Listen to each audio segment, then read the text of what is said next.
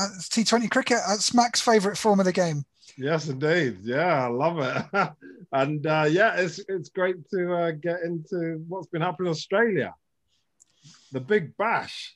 So we've talked about it a few weeks now. It's me and Steve.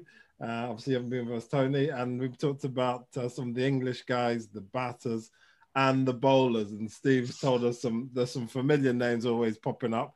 The batting has obviously been very, very good, or relatively good, but the bowling's been an absolute shocker. So, Steve, has there been any changes in this situation? Well, now we've moved into what I would have to say is a slightly confusing knockout round in the Big Bash. I've just been picking out the individual performances and how the English guys that are still in the tournament have been getting on. So first of all, the fifth place team played the fourth place team, and Brisbane Heat, who finished fourth, won that game, and the team that finished fifth were out. Then first played second, and the Sydney Sixers, who were first, they won that and they went straight into the final.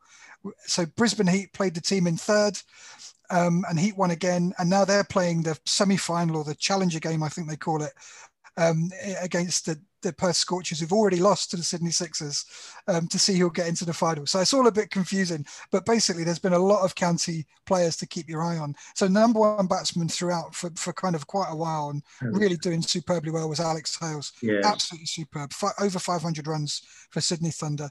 Well, he was our number one gun batsman. He went out in that game. What was that? He was out played for Sydney Thunder. He went out beaten by Brisbane Heat. He only scored 8 in that last game, so obviously one of the very few low scores that he scored in a tournament. And you remember last week, Mac, when we were talking about the players that had got through and some of the guys who perhaps had pretty terrible times this year. Well, Hales was out caught by Lewis Gregory, who we'd spoken about in previous weeks, who's had a pretty poor time with the ball, given some real humpty by the batsman and not really made an impression with the bat either. Well, there he is popping up with a crucial play in that game. So that means he and Joe Denley, who again had also had a relatively thin time in the Big Bash, are still in. They've got a game and they might be in the final. We said last week, who knows, maybe Lewis Gregory will put in a man of the match performance in the final and his entire tournament turns round. But if we're talking about man of the match performances and man of the week performances, one county-based player, in fact any player in this knockout stages, stands head and shoulders, and that's James Vince. 98 he scored in his game, yes, to get the Sixers to the final. And I have to say, I don't know, Tony, if you saw the last ball of that game where Ty, the Australian bowler, bowled a looping leg side wide, which denied Vince the opportunity to score the runs he needed for his 100. Yes. Bit of a I think I'm pretty sure Ty did that on purpose. It was a pretty low thing. Reminiscent of the Chapel Grubber all along the ground many years ago. Vince is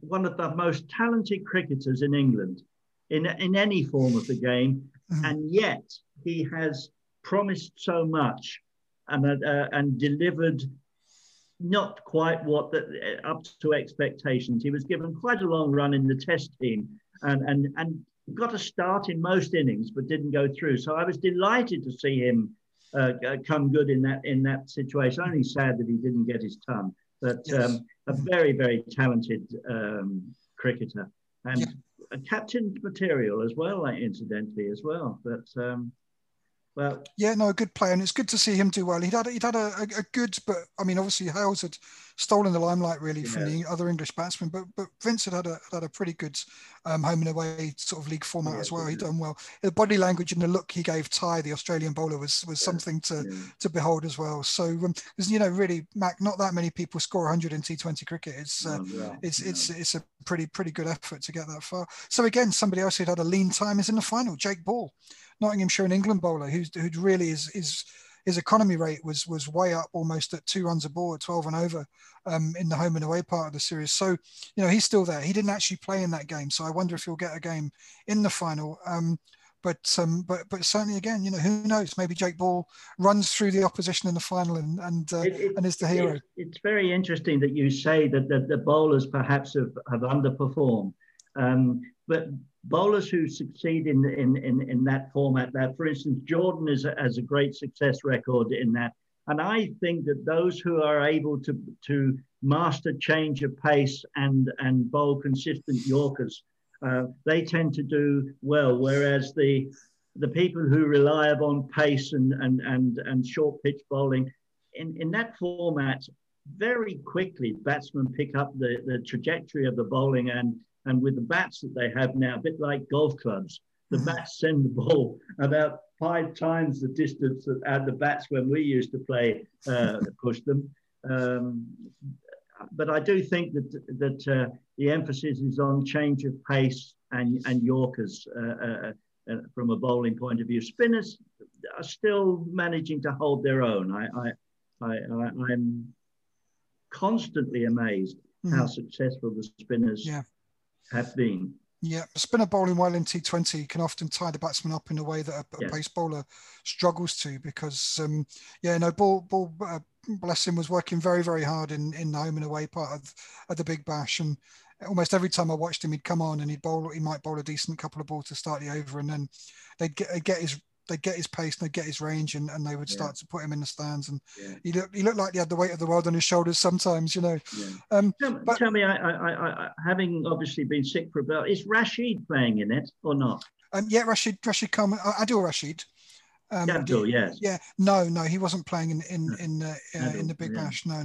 Rashid Khan was. He was bowling brilliantly. Really? Yes. You would follow him, yes. Yeah. And Mujibur Rahman as well, the other Afghanistan young spinner. He was bowling very well as well. He'll be at Middlesex next season for their one day game. So players that are out of the Big Bash, English players. So Jason Wade also had a pretty decent Big Bash, and Liam Livingston, who came on with the bat, but actually was the competition's golden arm. His tournament figures: 8 overs, no maidens, 5 for 64. Brilliant. Yes, you'd take that in a match, wouldn't you? Yes, he did really, really well with the ball, and again, an off spinner when he bowls in this form of the game, doing pretty well. So, players out, of course, as there would be in a knockout phase, but still with Gregory and Denley and James Vince and Jake Ball kicking around. There's still some English-based players to cheer on and see how they get on. So I think the tournament wraps up at the weekend on the 6th, I think, is the final. Okay. So next week when we talk, we'll see who came out on top, and see if there's any names from the Big Bash this year that have started to sneak their hand up and just try to attract Owen Morgan's attention for the future.